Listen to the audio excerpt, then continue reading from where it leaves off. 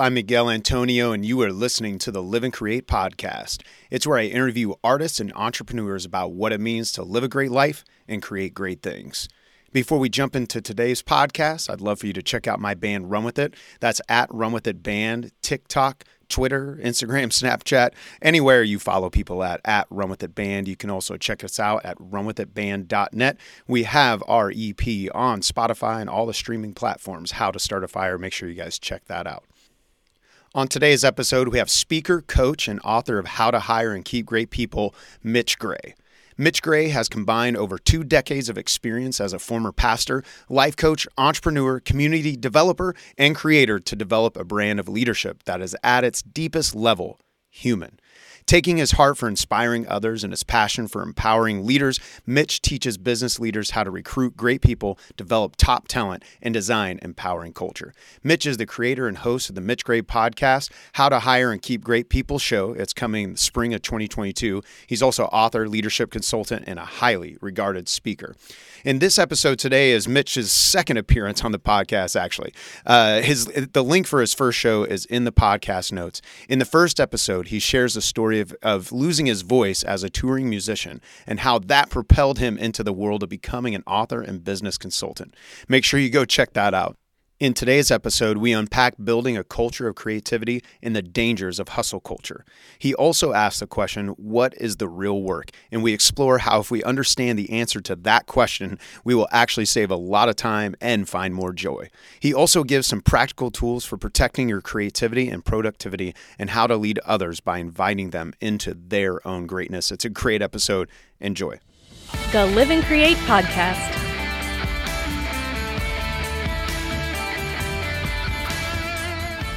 Good, man. Good. Yeah. I'm in the middle of I'm trying to work a 3-month, 2-week off cycle this year. Oh, nice. I've been wanting to do that for a couple of years, and I say a couple, like 5 or 6. So I just started that this week. I've been kind of more successful than I have been in the past, but yeah, it's. I imagine 2 solid weeks off could be pretty tough for someone who's driven like you are. I feel like we're similar in some regards. So yeah, yeah, and driven is a positive word for workaholic.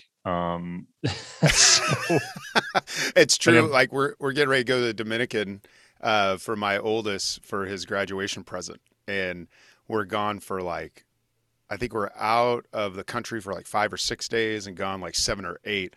And I just keep, I'm excited about it. It's going to be really fun. It's just my wife and I and him. But at the same time, I'm like I see where the work becomes an addiction because I'm like, well, maybe I could just take my computer and then when they all take naps, because I don't really nap a whole lot, I'll work while they're napping. And it's a win-win. Yeah, it's, you're exactly right. And it's, you know me well enough to know one of my favorite authors is Thich Nhat Hanh, who wasn't so much an author as he was a man full of incredible wisdom. Right. And someone, is my guess, happened to be a scribe for him. I mean, I'm sure he actually wrote a few of those books, but you can just tell how they publish them that, they even have books that blatantly say these are the, this is the teaching that Thich did on, in Berkeley, California at, University of California in May of 1980. And so they just took his teachings and recorded, which is smart, by the way. But right. It's really interesting because, the thing that you're identifying that I do think driven, innovative people struggle with is thinking that having drive and creativity and building equates to a lot of hours and not taking time off. And I bring up Thich Nhat Hanh because anytime I read his stuff, I'm like, this man basically helped shift the United States mindset on the war in Vietnam. Wow, I didn't realize that. He got blackballed from his home country because of fighting against the war in Vietnam. he and his peers, aka Martin Luther King Jr. and many others, were traveling the world, meeting with world governments to try and stop the war in Vietnam. Wow. All the while, he's spending probably 2 or 3 hours a day meditating and slowly walking, looking at the lotus plant. I mean, it's just like how the hell did you like change the world and you still had 3 hours to meditate? I'm carving out 14 minutes currently in my life, dude. And I'm like, all right, I feel good. And then it's like, oh crap, we get to the end of the week, and I'm like, I didn't accomplish everything I wanted to accomplish. And it's like, I hear the voices of Thich Nhat Hanh and other people, and it's like, yeah, but what is the real work? Like at the end of the day, ooh, yeah. It's just like, and I'm the same as you, man. It's like, yeah, I'm going to go on vacation. I'm going to take my computer or minimum my iPad with my keyboard case. So I can, if I need to work, I can't just take my soft shell case that protects. And it's like, at the end of the day, what is the real work, and I'm not saying this accusing you, obviously, because we know each other really well. But at the end of the day, self-accusations on a family vacation, what's the real work, And I told someone that the other day. I was like, yeah, one way I've really tried to empower this 3-month, 2-week deal is to actually tell people I'm doing it. Mm-hmm. I've never told people I'm doing it. And a part of the reason I've never started encroaching on your 2 weeks, right? Is that what's happening? Because they don't know. The real reason I've never told people I'm doing it is because I didn't want people to know that I couldn't do it. I feel you. Because I knew I couldn't do it. And so this year I was like, no, I'm actually going to tell people I'm doing it. So maybe I'll hold myself. If I tell someone, then I'll be more apt to hold myself again. Now, there have been some uncontrollables, like, one piece of work I do in contract I have, they dictate, when I have meetings and stuff sometimes. So like I had a conference I had to attend this week. And so that was 12 hours or whatever. And so there's those little things, but I don't know. I had a friend yesterday that was like, wow, you seem really kind of like down this week. I was like, I'm not down. Like, I feel really good. I'm just trying to push myself I have to literally push myself to re-trigger my brain to not constantly be thinking this needs done, that needs done. What article am I going to write next week? What clients am I going to pitch next week? And it takes about 3 to 4 to 5 days for me to seem like I'm kind of down and out, but really what I'm doing is kind of stepping into the cave and being like, no, I have to prepare myself to turn it off, because to have that tunnel vision to focus in a way. Because, dude, it doesn't turn off on its own when you're what I call a blue blood creative. In other words, it's just in your DNA. Yeah. The curse to that is you sleep through the night, but you're thinking the whole time. Or, back when I was writing songs all the time, I was writing songs in my sleep constantly. I wake up at 3 in the morning and I find myself literally still crunching some of the ideas that I went to sleep thinking about. So I wonder if 100%. My brain even turned off, and you said that concept, what is the real work, because it's interesting. It's like sometimes work is it becomes valuable just for its own sake, like work for work's sake, as opposed to actually moving the ball forward. And, for example, like that trip, it's like, it's his graduation trip. That means in 2 months after that, he's going to college, and then relationships change, significantly. Asking long-term, what is the real work? And it's interesting too, because even like day to day, we talk about like meditation, I keep coming back to that. I'm definitely not there, but it's something I feel like I'm scratching the surface on and realizing, honestly, being present in that same concept of meditation is kind of the real work. Because even like when it comes to details and just getting, when you got like the to-do list and you got to fire out like an hour straight of contracts or whatever it is, right? Even in that moment, the more I'm focused, and the more like I'm in control of my own emotions and my thoughts, the more effective I am. And so then I find it takes me 30 minutes to get it done, where if I'm not, it takes me 2-3 hours to get it done. And it's like, oh, if I just would have spent more time, Yeah. calming myself down, focusing, getting control of my own mind and heart, hell, I could have had a 5-hour day instead of 10, And after that 10-hour day, you're still thinking about it. Whereas on the Yes. day of concision and precision, you did well enough that you let it go. Right. It's Yeah. It's, by the way, it's I have no interesting. idea if we've started, but we just dove in. Oh, So we're going. we're good. Because that's good I stuff. remember, I remember last time we got like 10, 20 minutes in. And I mean, like a lot of people on your show, we already have a relationship. And so sometimes it's like, okay, we're going but the crazy thing that people may not know about you and I is from the first time we met in person at the pizza parlor in downtown Kansas City. Yeah, which it's no longer there. It did not survive COVID, sadly. So that particular. I mean, I can kind of see that with that pizza parlor, but that was a cool place.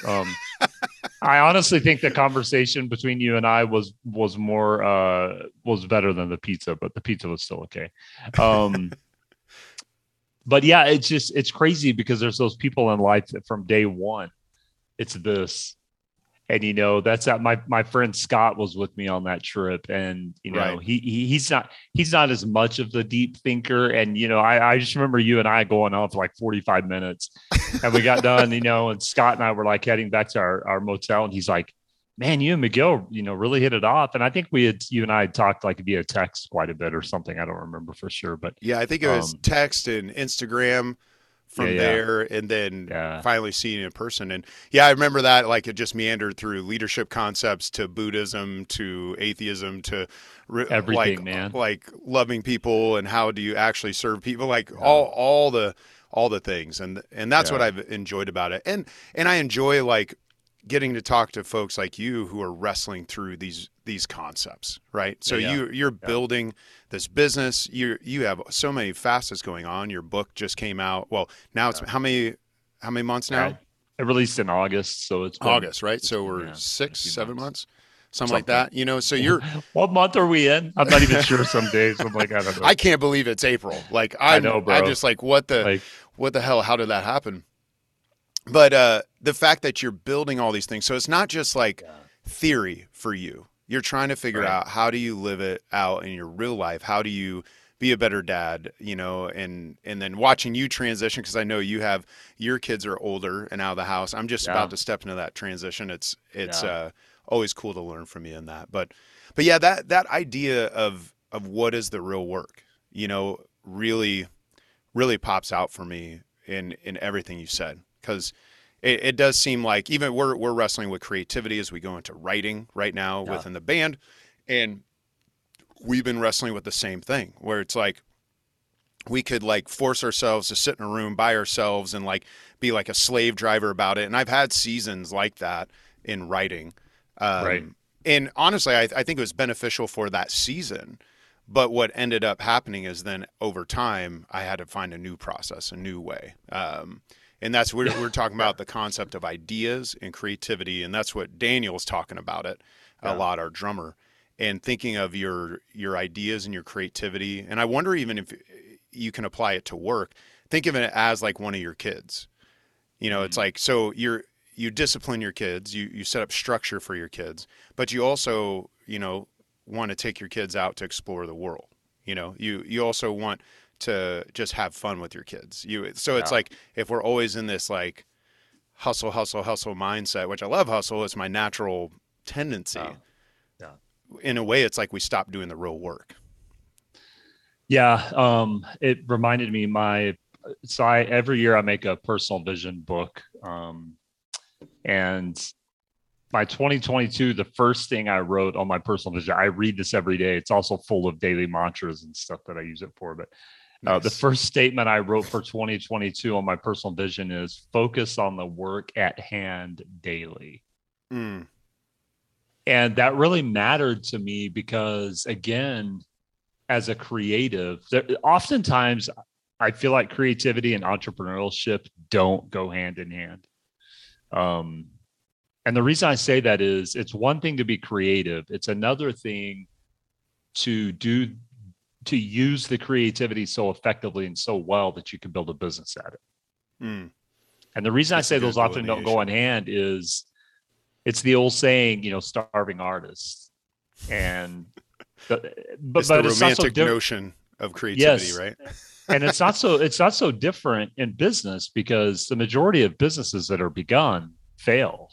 Right. They don't make it. And the reason they don't make it is because they have an idea, AKA creativity, but they don't have a plan and a strategy to make that really succeed. And so the other thing about creativity that makes it a little bit challenging is if you are a creative, very rarely do you just have one idea. I mean, it's like Ben Franklin had over 10,000 patents and inventions. Everyone knows those. Everyone knows those people that changed the world for the one thing that changed the world. What they don't usually know is the 10 to 12 to 15 to 20 to 30,000 things that they did that either didn't work as well or didn't work at all. And you see that a lot in the business world too, of a lot 100%. Of older entrepreneurs I met. They, one of the first ones I got to talk to when I first started touring, and then from there just kind of opened the door to have these conversations. But I remember him saying, I started my first business at 15 and I had a bunch of failing businesses until 29. And then I found the right one. Yeah. And it's, the thing I like to tell creators, because really at heart, that's what I am, is really a couple of words that are kind of my buzzwords. Number one, discipline. Mm-hmm. And not discipline from the standpoint of working hard, because I would argue most creators are very hard workers. Discipline from the standpoint of, you used the word hustle a few minutes ago. And while I respect that word, and it's kind of the buzzword of our society now, right? I worked really hard about a year ago. So American of a thing. Yes. And I really did. I worked hard about a year ago to totally eradicate that word from my vocabulary. You won't see it in my content anymore. Because when I think of hustle, I think of everything I've done over the last 25 years that hasn't worked. Mm. And so at some point, again, it's the saying, the definition of insanity is doing the same thing over and over and over, expecting a different result. Right. And so it's okay, if the hustle and the grind approach isn't working, then I need to be smart enough and disciplined enough and open-minded enough to go, okay, that isn't working. So I need to move away from that, because the real efficient way to build is to move away from what isn't working as quickly as possible. Right. So that you can discover what is. And so, take songwriting. How many hundreds of times have you sat down to write a song because you had an idea and it didn't go anywhere? Exactly. Well, as a writer, you're wasting your time to spend 2.5, 3 weeks on that thing that isn't going anywhere. You're better served moving on. And sometimes what wasn't going anywhere eventually piecemeals into something else that was even greater than what you were trying to push out the door. It's you could just take that little snippet. It's interesting. Yes. One of the songwriters, he was just on Josh Gleave, and he's a writer for Chris Young and a lot of bigger country acts, that kind of thing. And he was talking about getting his pub deal. And now once he got his publishing deal, he was probably 18 years into the industry, building so many different things, right? Doing some great stuff. But this was the moment, right? And so he applied himself. He said the first year he probably wrote 240 songs or something like that. Wow. But then the next year he wrote 140. And then the next year he wrote 100. And he said he'll probably end up writing about 72 this year.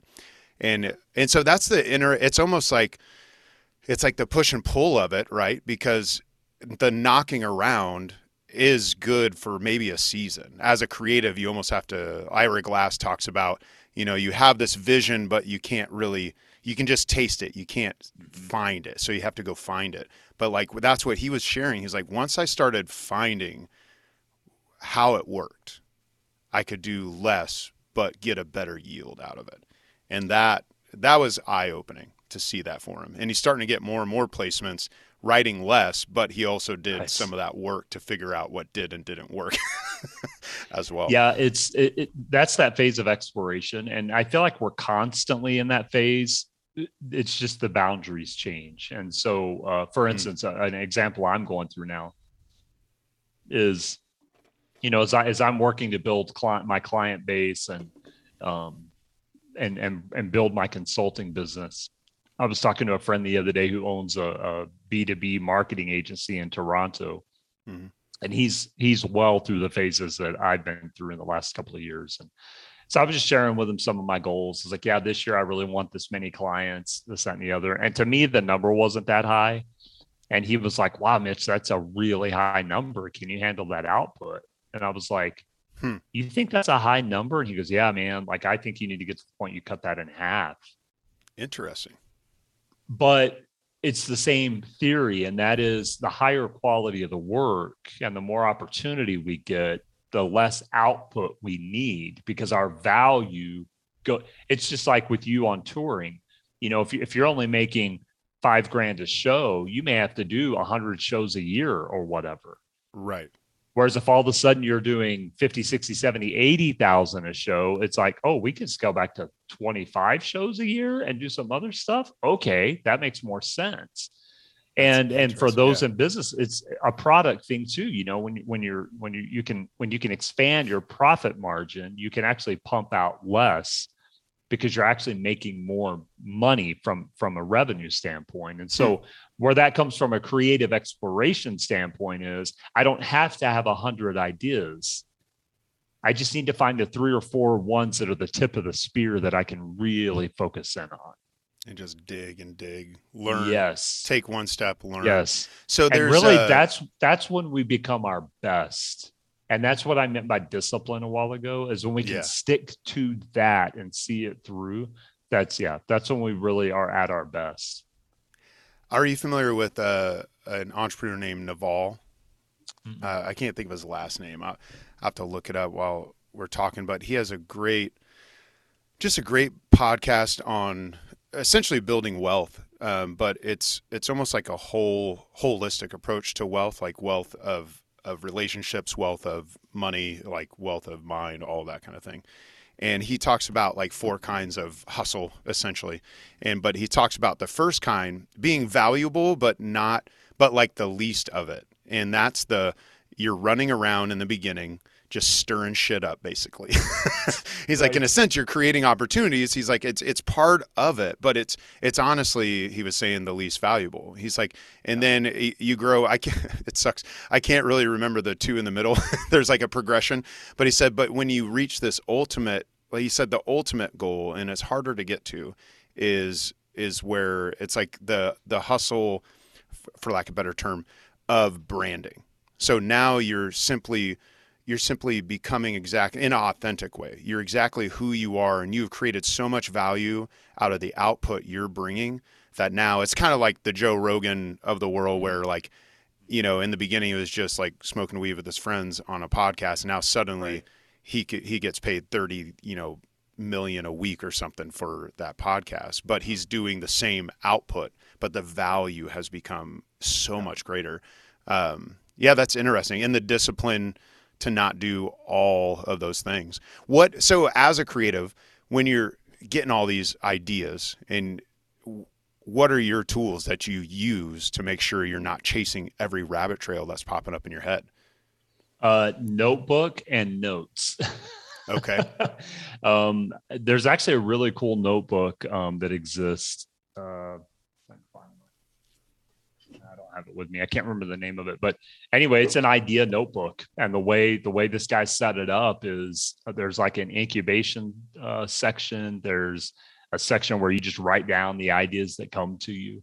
And so a lot of it is, if you can get it out of your system, and that's kind of another thing about discipline that I've learned, is instead of chasing everything that catches your eye, if you can get it out of your system for a little bit and let it incubate, that also helps you filter what was a good idea and what wasn't. That's true. Because it gives you perspective. And so I use that notebook, and then I use the notes app, on my iPhone. I probably have 300 or 400 or 500, things that I just type it. In fact, yesterday I had a 3-hour road trip, and I haven't written music in a while, but for the first time in a while, I had some really cool lyrics come to me. So I just empty those out of my brain into that notebook, and I'll come back to it. And so oftentimes you come back to it and you go, yeah, not such a great idea. You may come back to it and go, wait, what was I thinking then? Or you may come back to it and go, yeah. That's so, for example, for me, I knew my book is called How to Hire and Keep Great People. I knew that I was playing the long game with that book and that was going to become a brand in and of itself. So I knew we were going to put out a course. I knew we were going to put out the audio version and the ebook. I knew we were going to create tools and resources for business owners on how to hire and keep great people. So I knew all of that. What I didn't know at the time is that I would be interested in creating a How to Hire and Keep Great People podcast, not just a podcast, but actually a live call-in show where leaders can call in and be like, "Hey, I'm having this issue. Can you help me remedy this?" So, I mean, an incredible resource for people. I didn't know that at the time. And so a few months ago, that became an idea. I was like, hold on a second. That's actually a really, really good idea. So I wrote that in my notebook that I have. And kind of let it sit. Well, then I kind of started, like you said, knocking around it. I like that idea because you kind of start putting feelers out. You kind of start thinking about it, maybe sharing it with a few others, maybe testing some of the content a little bit. Right. And the more I talk to people about it, the more they're like, wow, that is actually a really, really good idea. And so, but if you act on every idea, number one, you'll never do an idea well. Number two, you'll probably never see you can't see everything through. I mean, science has shown us we can't multitask. Whatever anyone wants to say, our brains are not built to multitask. We can do multiple activities at one time, but we don't give any of them our full attention. Right. And so if we're shooting for quality, then we have to say, okay, that idea it's not time for that right now. It's going to be time for that later. And so I've been sitting on this How to Hire and Keep Great People call-in show for quite a few months. We're hoping to launch it in May, June, potentially. But really the reason I haven't launched it yet is because I know it can be something, an incredible resource for people. Something specifically to that topic does not exist in the world right now. And the more I talk to people about the idea, the more they're like, yeah, I would use that. And so then you go to the business side of it and you go, okay, you would use it. How much would you potentially pay for that? Mm-hmm. So now you're exploring revenue, income, profits to tap your toe in that water. And so I actually have come to learn that the majority of the ideas I get are better served sitting on the back burner for a few months, ruminating. Kind of just incubating, kind of just running through some things, letting me think through it rather than just jumping at it. Because when you jump at it, then you're just going with the wind and it's going to toss you to and fro. And you have zero control over that. Yeah, that's a great merging, I think, of the business and the creative side. Because it makes me think of songs where there's certain songs where in fact, I Need a Light, which is on our re-released album that we just dropped. That song took years to write. Yep. And it was just one of those, like the hook came out of like nowhere on a piano one night. And then it took another year to find the other piece and another year to find, and it always just kept coming back around. And there's been countless numbers of songs that have popped up in between there, but that was one of the ones that just held on. And it was like kind of that same idea, but that idea keeps coming back and you find a new iteration of it. Yeah. What a great eye opener. Like it's okay to put on the back burner. And it's almost like there's so many opportunities. You want to take them all, but you can't. And not every idea is going to be a back burner. I mean, there's ideas that you jump on, and I love the comparison of writing. There are times that, in fact, this last weekend I was staying in a motel and I try and take the stairs when I'm in a motel just to, stay physically active. And so one small way to stay active. So I was taking the stairs. And anytime I walk through a stairwell, it reminds me of the song I wrote back years ago, Love Is Our Weapon, which I wrote the weekend of the Orlando nightclub incident. That was my response as a creator to the Orlando nightclub incident. So that story is, I was actually traveling at the time with my son, who was a junior in high school at the time. So this is 7-8 years ago, however long ago that was. He and my dad were on a 2-week road trip to take him to football camps because he was working really hard to earn a scholarship to play football. So we were in South Texas. We were actually in Houston. and the time that happened. And so we had gone to eat. We walked back into the motel. My dad turned the TV on, and of course, that was all over the news. Yeah. I had taken my guitar with me, as guitar players do, just so I could have something to do on my spare time. And so I grabbed my guitar, and I'm like, okay. And there was just that idea of, what is the greatest weapon we can have as humans? How can we truly respond to all this tragedy? And of course, in between then and now, the tragedy is just amplified, it seems. And so my response to that was, the greatest weapon we have is love. That is the single greatest weapon we have. And so I went to the stairwell of that motel, and I just sat there for about an hour and a half, and the song came. I mean, it just flowed out. And so you do have those moments, which, by the way, my old music is still streaming. If anyone wants to go check it out, Love Is Our Weapon, anywhere you listen to music. But God, I haven't said that in a while, since I haven't been playing music for a while. But turned out to be, in my opinion, one of the greatest songs I've ever written. It's a song that I wish I could sell to someone, because the message of it is just so gut-wrenching and inspiring simultaneously. And when people know what it's about, the backstory, the words just become even more poignant, And so we are going to have those ideas where it's like, yeah, we have to jump on this. But I would argue that the majority of our ideas are not that. Well, and I almost hear you saying that, and even that moment is about discipline. And I think the more you discipline yourself to put those ideas on the back burner, the more you've trained your brain and your heart and your gut to notice when it's time, when it's like, oh no, I've put a lot on the back burner. I saw where those went, but I see this thing. I see this song, Love Is a Weapon. Now's the time. And so in a way, it's almost like the discipline at work, even in the creative response, even in the now moment. So the idea is exactly what you're alluding to. When you can, those ideas that are constantly flowing, when you can just get them out of your system and put them on whether you, again, use a notebook or notes, whatever, put those on that back burner, put them in what I literally call the incubator. It's like, if you have baby chicks, you have to keep them in, you have to keep it in the incubator, put it in the incubator, let it sit, let it stew.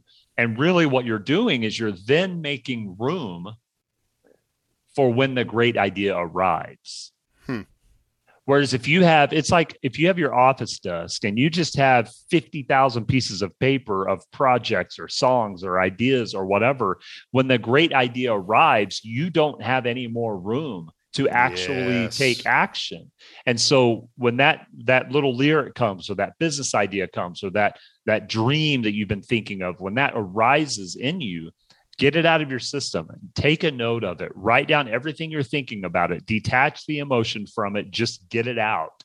And then when the great idea arrives, the take action idea, then you have room for that. You now have your pinpoint, again, the tip of the arrowhead focus that allows you, it's as sharp as ever, and it allows you to take action when action calls. But if we're just filled up, that's kind of the idea why I moved away from hustle. I was just going to say that makes me think of that. Yes. Like, hustle is that idea that every 30 minutes is blocked out. And hearing you say, I almost wanted, when you said to make room for that idea, I almost want to go, yes, like just jump up. Right. It's like, I think you're, I cut you off though, but oh, you're good. But that is, you're identifying exactly what I'm talking about, and that's why I moved away from the idea of hustle. It was interesting because I was actually on a podcast a couple of years ago, not long after we recorded the first time I was with you, and I was on a podcast with a lady that she's out of Britain or somewhere, I can't remember, but she had been on my show. I was on her show, and we were talking about the idea of hustle. And that conversation is what really ignited me to think deeper and go, okay, what is the real hustle? And then that became, okay, but what is the real work? And that becomes even as minuscule as what is the real work in this moment? You alluded to it earlier about being fully present.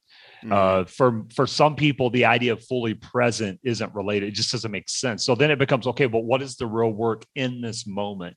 So in this moment, my real work is giving you my best, because you're doing great work. You're building a quality show. You want quality guests, and even on top of that, you and I have a brotherhood that I want to honor. Right. And so, someone said about Oprah Winfrey years ago that the greatest thing about Oprah Winfrey is that when you met her, after her show back in the day when she was on TV, after her show in the beginning for quite a few years, I don't know, a decade and a half, she would actually go through and shake everyone's hand that was in the audience. And she would usually require that every guest that came, if they were able to shake everyone's hand. And I knew multiple people that went to see the Oprah show. And so I asked them, and I've seen this in interviews, what was the craziest thing about Oprah? And every single time in every book I've read about her and every interview I've seen, everyone says the same thing. The craziest thing about Oprah Winfrey is when you meet her, you feel like you're the only person in the room. Wow. So imagine having that type of presence, but also that type of focus, that when I am encountering another person, they feel like they are the only thing that matters at that point in time. So right. That applies to our ideas, our creativity. What we're building is, you said, treat it like your kids. Well, how would you want your kids to be treated? You would want them to feel like at this moment in time, they are the only thing that matters. Exactly. No, but we can't, that's great. We can't take a group of 20 people and individually make them feel like a really good communicator can come close. And so that led me to go, okay, I don't want the hustle attitude, because the hustle attitude to me is my dad waking up at 6 a.m, going out to the farm, doing a few things before he went to teach school at 8, and then to go coach after school, and then to come home and change clothes and go back to the farm and work until 9 or 10 o'clock. And I had a great childhood, and my dad is amazing. And even to this day, we see each other 3 or 4 times a week. But at the same time, when someone says hustle, what I hear is, I have to work 15 hours a day. And that's the only way to success. It's true.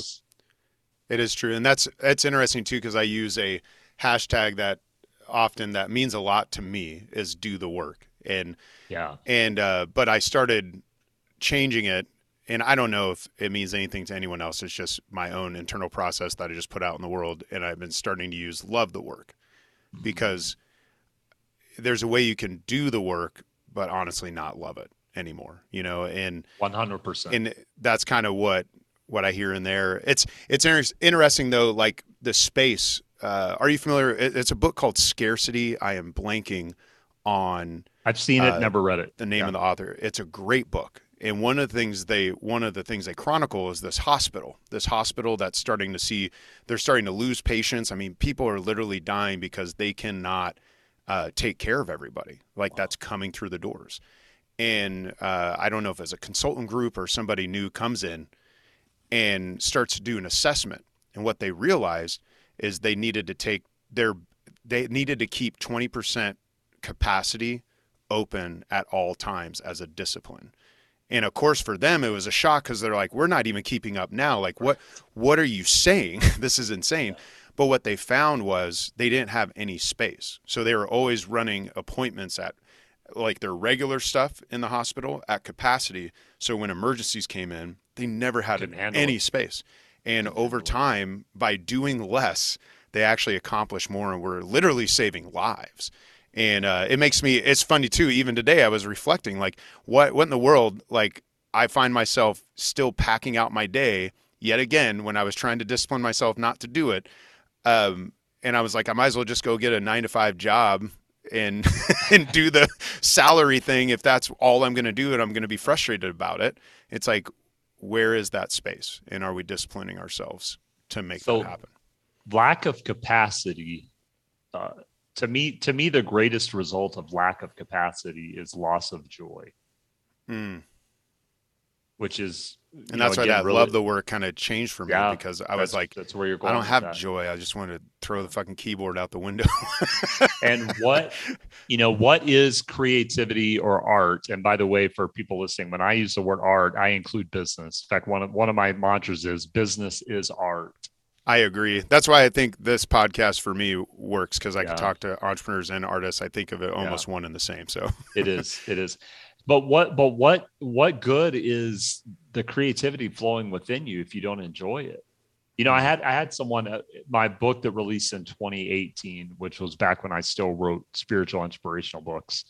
It was called The Gathering Place. And I had a guy who was a mentor at the time. He made a statement to me that really, I didn't know it. It was one of those statements that someone says to you and you just don't have the ability to understand it at the time.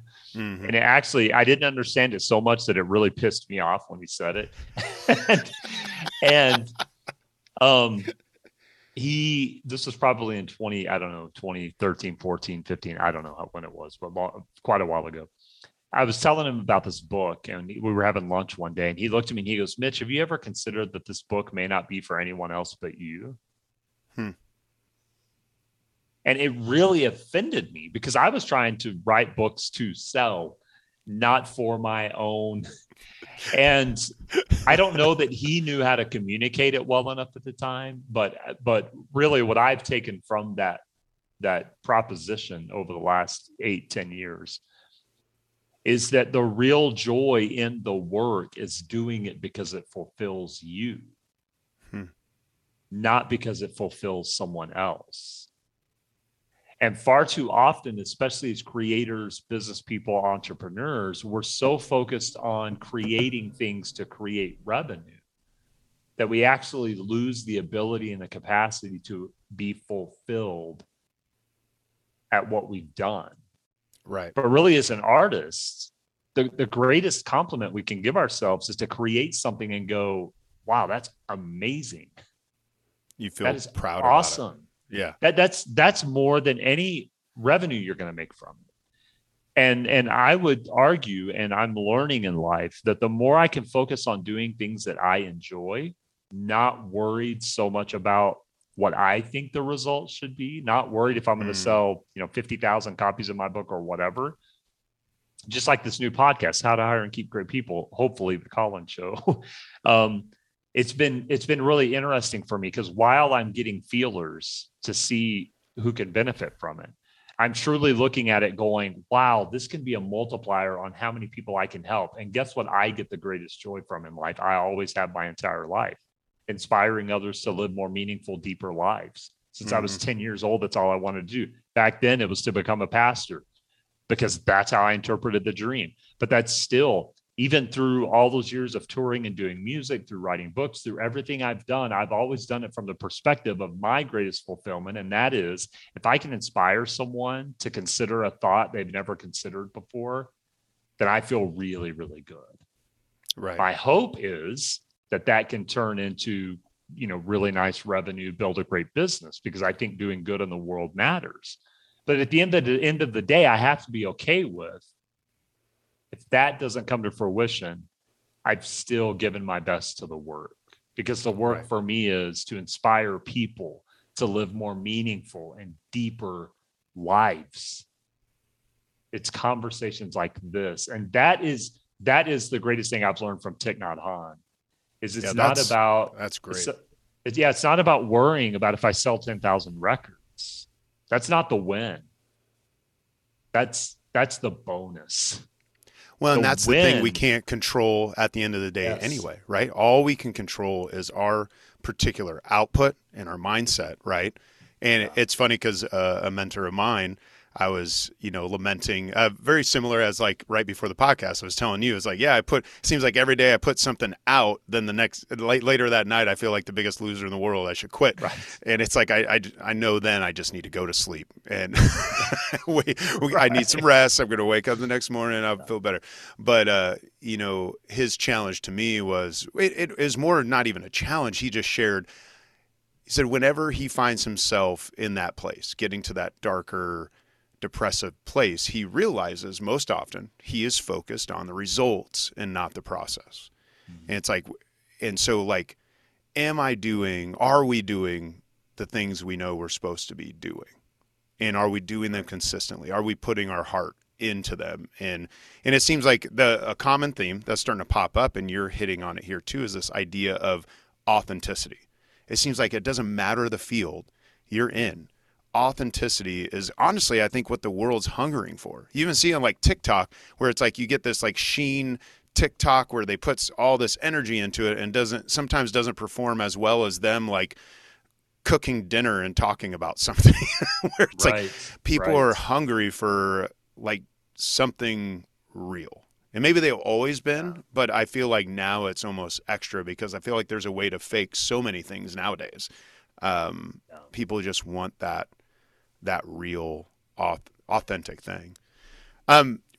When we think about, I know one thing we want to talk about. So for the listener who's just joined the podcast, Mitch was on the podcast about a year ago, and I'll put that link for that one. He shares his incredible story of getting where he is, a story of losing his own voice physically, and how that propelled him into a whole new career. Really cool thing. So definitely go hit the link, check that out when you're done here. But one thing we talked about was creating a culture of creativity.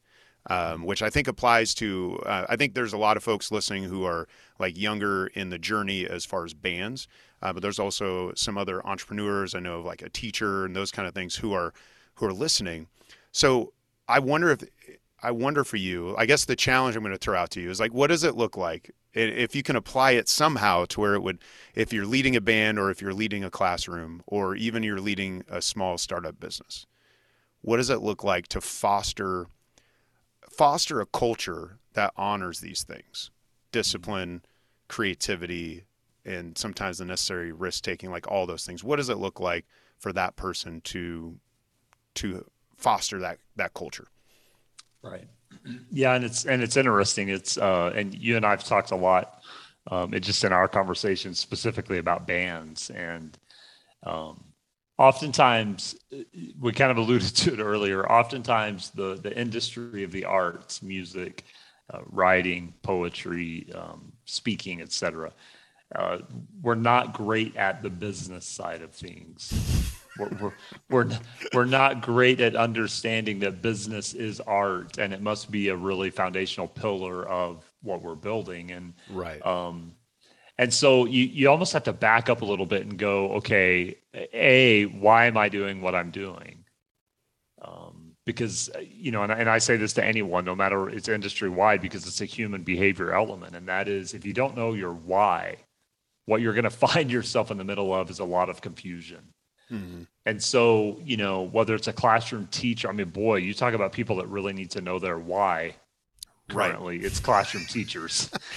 Especially after the last 2 years. I mean, everyone had 2 years of hell in a lot of ways, but damn. But really, that's really a perfect picture of why we have to know our why. And that's, a lot of people say we're in the middle of the Great Resignation.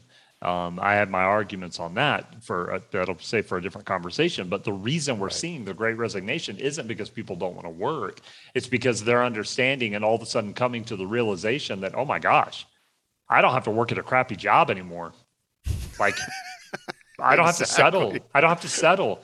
And so that is discovering their why. And so, my encouragement too, especially when we're dealing with the creative industries, if someone has a band, if someone is starting a business, first of all, you have to know your why. And that is not just for the leader, that's for everyone involved. Mm. And so there has to be a why for everyone coming to the table, whether you're beginning a new startup business, whether you're in the classroom, whether you're a band or whatever you're doing. You have to give people the opportunity to understand their why, discover their why, and hang on and build on that why. Because if everyone at the table doesn't understand why they are there personally, they're never going to understand the existence of the whole. And that's huge impossible. Too, because I've been in a lot of environments, especially in nonprofit world, where they want your why to be the company their why. Yeah. Yes, the organization's why. And that works for a brief time, but overall, I like that you hit on that personal. It's like, what's their personal why? How does it fit in the umbrella of the organization? The best way to build a team / a community / a business / a band, whatever. The best way to build it is that you allow everyone to bring their authenticity fully to the community. Well, that authenticity is founded on your why. Miguel, why do you think you exist as a human? Why do you love doing music? What is your passion about that? that response is going to be different from Daniel, the drummer, different from it's just going to be it's going to be different from the booking manager. Booking manager isn't going to have the same why and passion that the musicians do because they're doing something totally different. Right. And so when you begin to look at it that way and you go, okay, I need everyone. I'm inviting everyone to the table within their full authenticity. That is the single best way to build a community, because then all of a sudden everyone is empowered to actually do what they love doing. We're talking about, for 30 minutes, we talked about enjoying the work. Well, it's really hard to enjoy the work when you're, a slave to someone else's authenticity. It's really hard to enjoy the work because, just like you alluded to with, nonprofits, I'm assuming you're probably pushing back on, on your church work history. I experienced that as well in that industry. But you're right. It's like, well, we exist, in the church religion industry. We exist for this reason. And if you don't buy into this reason, then you're not welcome. Right. That is the exact opposite of what we're talking about when we talk about building a healthy community. And so let's just take bands further. If every person in that band, say it's a 5-member band, can all of a sudden come to the table each day within their full authenticity, it totally changes the conversation of what's at play. Right. And so when you have that total authenticity and everyone has that empowerment to function within that and bring to the table. Now, let me add, there needs to be constant check-ins on that authenticity. It's not a one-time authenticity. Yes, Making it's not sure that. That's exactly right. Where are you functioning? How are you feeling? How are you feeling with the direction we're going? Because as a whole, now as a community and a team, we can decide what the authenticity of the community is. But that's very different from everyone's personal value, personal passion, personal why. It adds to and becomes an element and a DNA of the community. But the community can have a very different type of authenticity as a whole than each person does. But isn't that what makes it great? I mean, it makes it so much better. Dude, let's just go to shows and tours and concerts. It's a whole lot more fun to play with a band than it is just me on the stage with my guitar. Oh yeah. That's one reason the band's back. Yeah. I did one solo tour for it was about 2.5, 3 weeks on the road. I was like, this shit sucks. I'm so I love the shows, but the in-between of everything other than the 2 hours at the venue was just brutal. What's crazy is you hear the same thing. I've talked to a lot of artists who either are in a band, go back to acoustic, remain acoustic simultaneously. I talk to a lot of business owners who don't have partners, don't have investors. And guess what? When you ask them why, they usually give the same response: because I don't want to deal with anyone else. Because it's too much of a trouble to deal with someone else. It's too much trouble to have other partners. It's okay. So really what they're giving you is a reflection of their soul, not others. What they're really saying is, I just don't want to give into a community. Because yes, it does take a lot of work, but the point is, the reason it's more fun to play a show with a band is because when you have others at the table lending their voice, it totally takes you to a different level. You cannot achieve on your own what you can achieve inside of a successful community. It's impossible. It's interesting work. When you think about powerful business or a band itself. It becomes something bigger than any one person in the organization, and I think that's been what's interesting, even for me, that's another driver of hearing feedback from fans as I was promoting my solo stuff, and all the feedback was about, hey, you remember when you were at the campus doing this? And they had videos from 4 or 5 years ago of us on tour. And I was like, it hit me. It's this is bigger. When we come together, it's something bigger than me, than Daniel, than Matt, than anyone else who's involved behind the scenes. It's it's everyone together. And honestly, and I think even with the business, it's if you make it as a group, I'm kind of riffing out loud. Sorry. you got my brain turning. It's something it's easier to be proud of because you're not taking this selfish pride necessarily, which I think pride in yourself is a good thing, but it can go to I guess arrogance and hubris, I guess.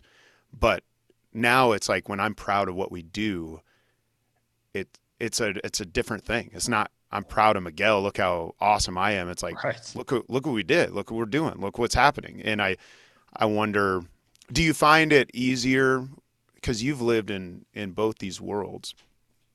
Do you find that easier to accomplish in a band or easier to accomplish in a business? It's equal. It's equal because you're dealing with humans. You're dealing with humans that have ideas. They're the same everywhere. There is no difference. There is no difference. And it really, was interesting. It's been, gosh, 3 years now since I've actively played music, since I lost my voice. And I was actually talking to a guy that used to play drums for me a couple of days ago.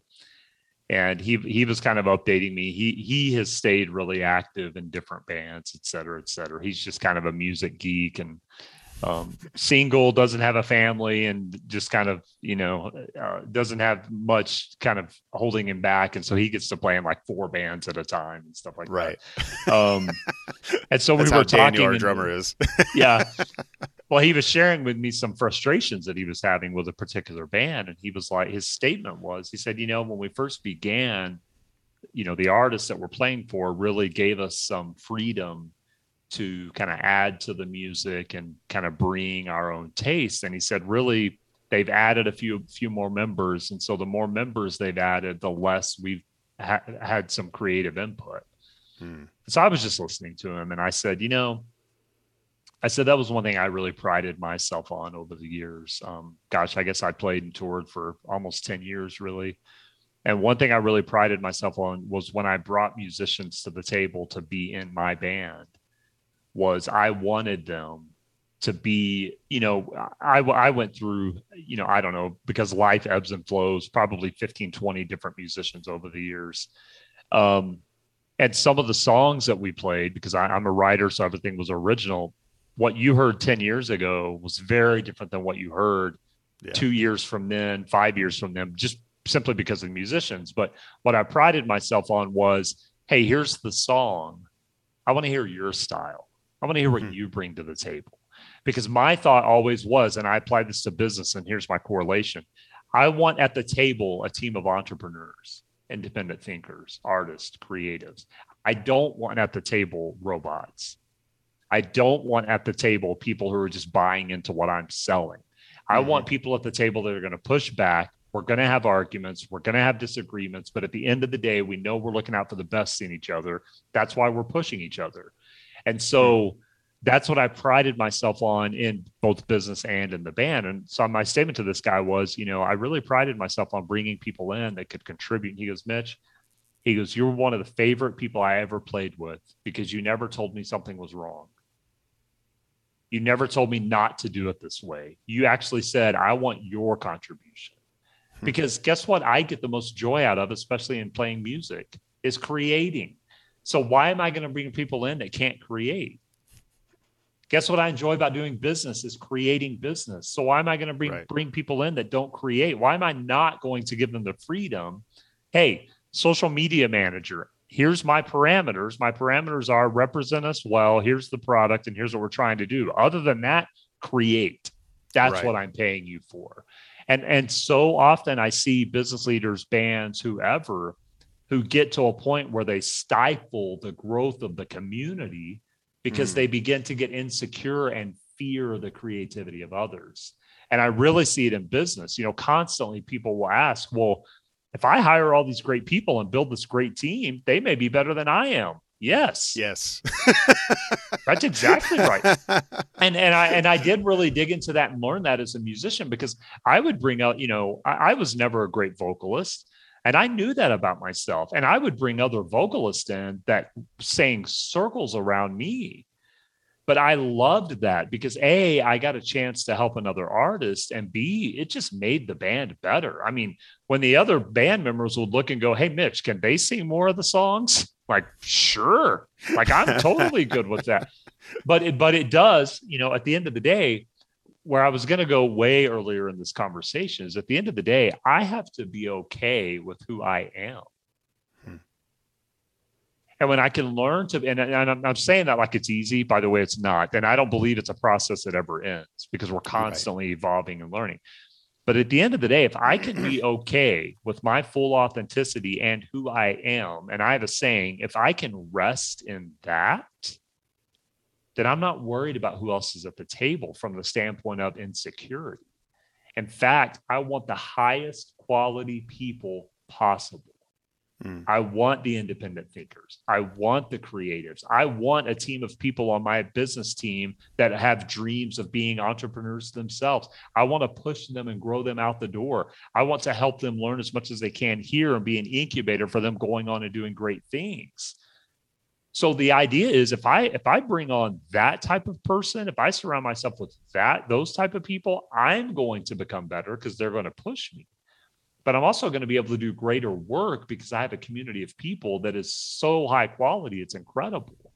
I think so many people's frustrations is because they're settling for who they surround themselves with. They're not being pushed. They're not being held accountable, and they have no one around them going, oh yeah, that crazy dream you had. No, I'm not going to let you settle. You're going to go get that. Well, it's essential to, I think, when you have a better musician in your band than yourself, or you're working with a producer that has years on you and 100%. Experience, it makes you think differently. That's when my wife even said we were looking to do our album here in town, but we had some really good connects in Nashville. She's like, you should just go out there for a week. And she said, she's like, every time you come back, you're so excited again. Because what happened is I was around people who were kicking my ass, not purposely. Yeah. They were just doing them. But them was like 10, 20, 50 steps ahead of where I was. And they're just like making burritos in the microwave over lunch and then walking in and literally writing gold records. I'm like, Jesus, but yeah, like I like that we're often, because we settle, I forget how you said it. We settle for the people around us. How did you say it? Yeah. We settle for a lesser quality people around us because of our insecurity. And I don't mean that I'm not insulting others when I say that. What I mean is, if you are a dreamer, you need to surround yourself with people that are greater dreamers than you are. Yeah. If you're it's like the old saying, if you're the smartest person in the room, you have a problem. Yeah. I saw someone touting that on Facebook. I'm always the smartest person in the room. I was like, well, that sucks. Yeah. That tells a lot about that person. That's exactly right. And so I love your thought about Nashville when you walk in. The other thing I've realized is the greater quality of person, even though they may be way more skillful than you, way more talented, they're normally at such a level of thought and emotion that they never look down on you. It's like the same thing as when someone starts going to the gym. We're all intimidated to go to the gym. I've been going to the gym pretty solid 4 or 5 days a week for 5 years now. And there's still moments I walk in the gym and go, nope, not wearing a tank top. Like I don't wear tank tops, and I'm in really good shape and I still don't wear tank top. And so what's funny is the people that have been going to the gym for years, the muscle heads, the people that are in really good shape, they're the last person to look at you and go, oh, what's wrong with that person? Yeah. It's the people that usually don't they know what it takes, to see. That's what I was sharing with someone. I saw a fairly overweight person running, like they had like their sweats on and they were running. And I told somebody else, because like I am super into like running and fitness and all that kind of stuff. It's like every time I see that, I feel like I want to yell out the window, hell yeah. But I know that would not be productive, like at least from feedback I've got from other people. I've never done it, but it makes me want to, because it's like I know what it takes to not that full journey, but I know like to be fit, it takes a lot of internal struggle. And so I know for them, it's got to be even more compounded, and for the fact that they're just out there, and that's the people we have been lucky enough to be around. It's almost like their perspective. Like they're like, hell yeah, man, keep going. That's tough. That's exactly right. A long road, but keep doing it. Well, because they have traveled it. You're not born and can all of a sudden play the guitar like Stevie Ray Vaughan. Right. Like Stevie Ray Vaughan at one point in his life was not a guitar god. Jimi Hendrix at one point, now they may have been like 3, but at one point in their lives, they were not guitar. Adele didn't come out of her mother's womb and was able to sing they've gone through the journey. And guess what? They're still going through the journey, for those of them that are still with us in this life, there's still a journey. And what's even crazier is the people who we think are masters in what we want to master, they have someone that they look at who's a master, who they aren't as good as.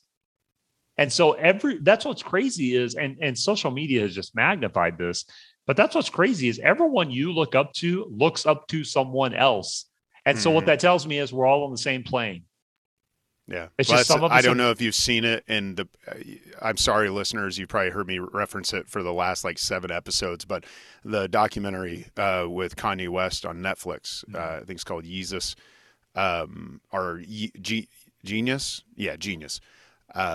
It shows someone started filming him 21 years ago, him making beats in his living room, and shows the journey of people kind of treating him like trash, oh, whatever, get my beats to me, man. Some rapper we'll never hear of, and they're just talking to him he's their producer servant. And it's a fascinating, and honestly, that documentary is a fascinating ride over everything we've talked about, even down to what is the real work, and in the end, do you want your life to implode on you?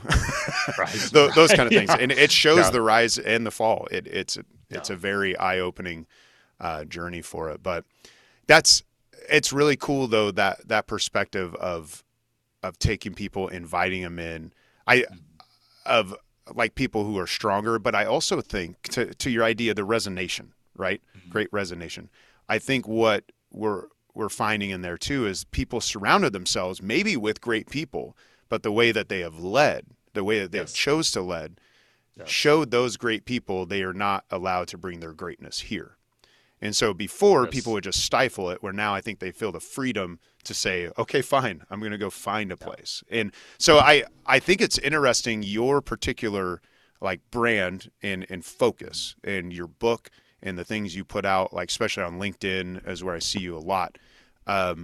It's almost a perfect timing, I think, because I think the world over the last 2 years, so many people's eyes opened, and now you have this huge opportunity to help leaders who maybe been the ones who squelched that greatness to invite people into greatness. So I listen to you talk, I'm like, damn, this is just such perfect timing. I know you were just doing your thing, and the world, the world ended and restarted multiple times in the process. Right. I know you weren't seeking in an opportunistic way, but I really feel like your voice and these things you're talking about are essential in really the way organizations are going to have to operate in the future. And even just listening to you, it just made me realize I expedited our why process in the band because we had a lot of shit to do, right? So that's my type A driving, let's go. I know the guys really well, and so I delineated distilled a why that I put down on paper for us but it makes me wonder where we all talk through it and they're all yes, I connect with that. But even then it just reminds me don't be that dream killer. What is their actual personal why behind it? Because we all found the common ground, but still there's other drivers for us. And so even as a leader myself, it reminds me to do that. And anyone listening, if you're leading, listen to these words. This is some good stuff that you're spitting out, my man. And the biggest, first of all, thank you. The biggest motivating factor is the higher quality of people you surround yourself with, the less time they waste dealing with your BS. It's true. Because they're going to call you out on it. Yes, or leave. Because they have the audacity within their authenticity to not put up with your BS. Period. No ifs, ands, or buts. And I learned that. I don't talk about this in the book. I share quite a few experiences, but I did learn that decades ago when I first got into business in my early 20s was, I was really ambitious to hire higher quality people, to bring on higher quality people. And I did. But what I learned really quickly was if I didn't have all of my stuff together and do things the right way, they weren't going to waste their time because, I was in high fashion retail at the time, stores that were in the mall. Well, what I learned really quickly after it happened a few times is these higher quality people are also constantly getting recruited. Yep. And so Bath and Body Works is going to take my assistant manager away if I don't do things the right way.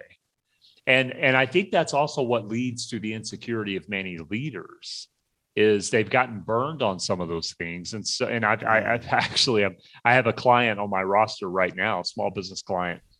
And we were talking about that exact scenario a few months ago. And this person said, I'm really pushing this person to recruit some higher quality people, teaching them how. We just had a meeting with their management team last week, went great. But what's funny is early on in this kind of journey with them, his rebuttal was, well, one time we hired a guy who 2 months after we hired him left for another company. Never consider, so I was like, okay, so why do you think that person left? And this leader was like, well, I don't know. I guess they found a better, better opportunity. And so that's where I talk about the idea of internal reflection, which is in my opinion, the greatest element of a great leader is they're able to take a scenario like that and go, well, I hired a higher quality person outside. I recruited them on, I paid them really well. And 2 months later they leave. A great leader is going to look at that and go, oh my gosh, what do I not have? What did I do wrong? What could I have done better? And then even go to that person and go, I need your honesty. That's bringing that full authenticity to the table. But I know from working with this business now for a while, they're getting it, but they didn't or don't have the culture that has the capacity for greatness. So is it a culture of questions or a culture of humility that you're encouraging people towards? So it is a culture of openness from the standpoint of, I want the best people I can possibly find. Nice. And I am going to I'm going to create enough space and freedom for them to thrive within themselves. They get to bring to the table and again, yes, we have our parameters, we have our objectives, we're trying to get certain things done. But within that, they get to bring their fullness to the table because it's just like we see it in sports constantly. Odell Beckham Jr., for those of you that don't know football, he's a National Football League player. Odell Beckham Jr. was in Cleveland with the Cleveland Browns.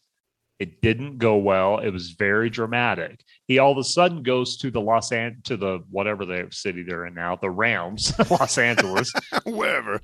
And not only does he thrive, he wins a Super Bowl. And before he got injured in the Super Bowl this past year, he was the leading receiver in the game. So take those two dichotomies. In Cleveland, it was drama. Odell Beckham Jr. can't thrive, can't succeed, whatever. Well, what are the Cleveland Browns known for those that aren't football fans? The Cleveland Browns are known for drama and not understanding how to run a team. Their fans literally wear brown bags over their heads. That's how embarrassing they are. He goes to the Rams, who have a thriving culture, an innovative coach. They just have this culture of winning. And all of a sudden, he's one of the best receivers in the league again. That's the example of what I'm talking about. Dependent on your culture, you are either going to be able to attract and keep amazing people, AKA band members, whoever, or you're going to cause a lot of confusion and turmoil. And those great people will find a reason to leave quicker than they'll find a reason to stay. And so the question becomes, I'm going to really encapsulate this into one question. And it's kind of what you said about, rethinking your band and how you've kind of led that. The one question you can ask is, what would you like to bring to the table? That's really the question a leader can ask themselves, but importantly, ask the people around them. What do you want to bring to the table? At the end of every day, what do you want to take pride in? So you're shifting the onus and the spotlight away from the business, the community at whole, and you're going, I need you to take part fully in this community. But only you can do that at the end of the day. So the question becomes, what do you want to bring to the table? What do you want to be known for? How do you want to impact this community at large? A great high quality type of personality is going to say, I'm going to bring A, B, and C to the table. And you can count on it every single day. A person that doesn't quite have that maturity yet is going to say, well, I'm not sure. What would you like me to bring? By the way, for people hiring, don't hire those people. They're not quite ready for it. You want the people that go, hey, Miguel, I'm going to bring ABC. Every band practice, I'm going to make sure that my equipment's set up. I'm going to make sure I bring my best. I'm going to practice 10 hours a week. I want to help contribute to the songwriting. Aren't you more intrigued with that band member all of a sudden? Yeah, absolutely.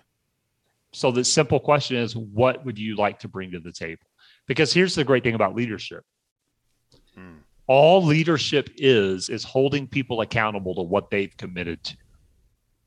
That's all leadership is. It's as simple as that. It's not rocket science. And so when I say, hey, Miguel, welcome to our community, what would you like to bring to the table? And you give me a response and a story. All I'm doing now as a leader is empowering that story and holding you accountable to that story. That's all I'm doing. It's as simple as that. Yep. And so if leaders would function, if they would function from that perspective, it's not about control. It's about empowering and holding people accountable. Accountable to what? To the story they've told you. That's all it is. When you can function from that, leadership becomes fun. It becomes engaging. It becomes enjoyable. And you go to bed at night with your mind not constantly turning, but rather going, wow, I've got a great team. Today was challenging. We couldn't get the song written. We lost 5 gigs. We didn't hit our 10% growth for the quarter or whatever, but I know I have a great team and I know we're going to deliver. You take full confidence in that community. Yeah. Dang, what would you like to bring to the table? I love that. And unfortunately, we got to end. This is a great conversation, but we went over a little bit, so I apologize for your time, but it was just so good. But I think that's a great place to end. What would you like to bring to the table, asking the people around?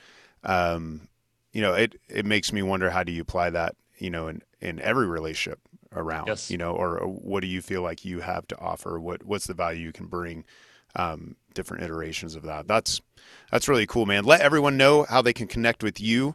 And I'll also include that in the notes as well. Cool. Though. Yeah, LinkedIn is where I live mostly on social. Just look up Mitch Gray, Gray. I am on Twitter and Instagram, Gray Media, again, Gray. Our new website, recruitgreatpeople.com, tons of free resources, et cetera, et cetera. We also have a great new course out. If there are some leaders that they're like, hey, I want more of this, we'll put something in the show notes. People can get a 30% off on that, and we'll give them a code. I think it's How to Hire Now or something like that. So We'll put that link in the show notes. They can go to the course, take it. I talk about all this stuff, show you how to do it in the course. And then the book, How to Hire and Keep Great People, available anywhere. So order that. And I do have some openings for clients. And so if there is someone, even a band leader, if someone's like, yeah, we want to work on our culture and build a sustainable foundation, we don't want to be that band that ebbs and flows. We want to be legitimate. I think it is incredibly important. And again, with my experience and background in music, it is so important to be able to build a culture and learn how to lead and develop a team. And so even if there are bands that are like, hey, we'd love to work with you and bring you in to do some consulting, I would love to do that as well. So we can talk about that and create something special for whoever. Yeah, love it. That's awesome, man. But yeah, like I said, I really feel like your voice is you're positioned well to help a lot of people in this changing environment all around, because I think the world, whether nonprofit, whether what'd you call it, the religion industry, or ministry industry? I've been away from this for so long, dude. I don't even know what to call. Right. I do want to say what you're saying. I'm sorry to interrupt you, but I do want to say, because you just mentioned it, everything that I teach and what I believe fully, it's just human behavior stuff, man. It's great. One thing I remember specifically, you were actually, for people that don't know, you were on my advanced reader team for my book. So you got to read that behind the curtains. Cool. That was fun. And one comment you made, I'll never forget, man. You said, man, I'm not in business necessarily right now, but this actually made me a better dad. Yeah. And I actually took that piece. Yeah, that was in our Google Docs, and I kept that statement because that actually proved what I am motivated by, is that, yes, I wrap it as how to hire and keep great people, how to develop your business. But really everything I teach, you can use it as a parent, you can use it as a partner, you can use it for a band, you can use it in the classroom, because everything I do is based on human behavior. You have to remember, I spent the first part of my life being a pastor. So my biggest motivation is to help people at that deep level. And Right. so anyway, I just want to affirm what you're saying is that, yeah, everything that I'm doing is going to help you in some way, regardless of your position in life. Yeah. Right. And I do think there's the movie We Are Soldiers with Mel Gibson, and one of his lieutenants was getting ready to have a baby. And I don't know if you remember the scene. He's in the chapel praying, and Mel Gibson comes walking in, and he asks him, he's like, how do you balance being a good soldier versus being a good dad? And I'll never forget his response. He basically says, he's like, I feel like being good at one makes me great at the other. Yes. And I do think it's got to be that holistic growth in general. So that's huge. I love that. You have that focus, and yeah, you have a great day. Thanks for making the time, man. Awesome. Appreciate it, brother. Thank you for listening to the Live and Create podcast. If you like what you heard, make sure you subscribe and leave a comment or a review. The Live and Create podcast.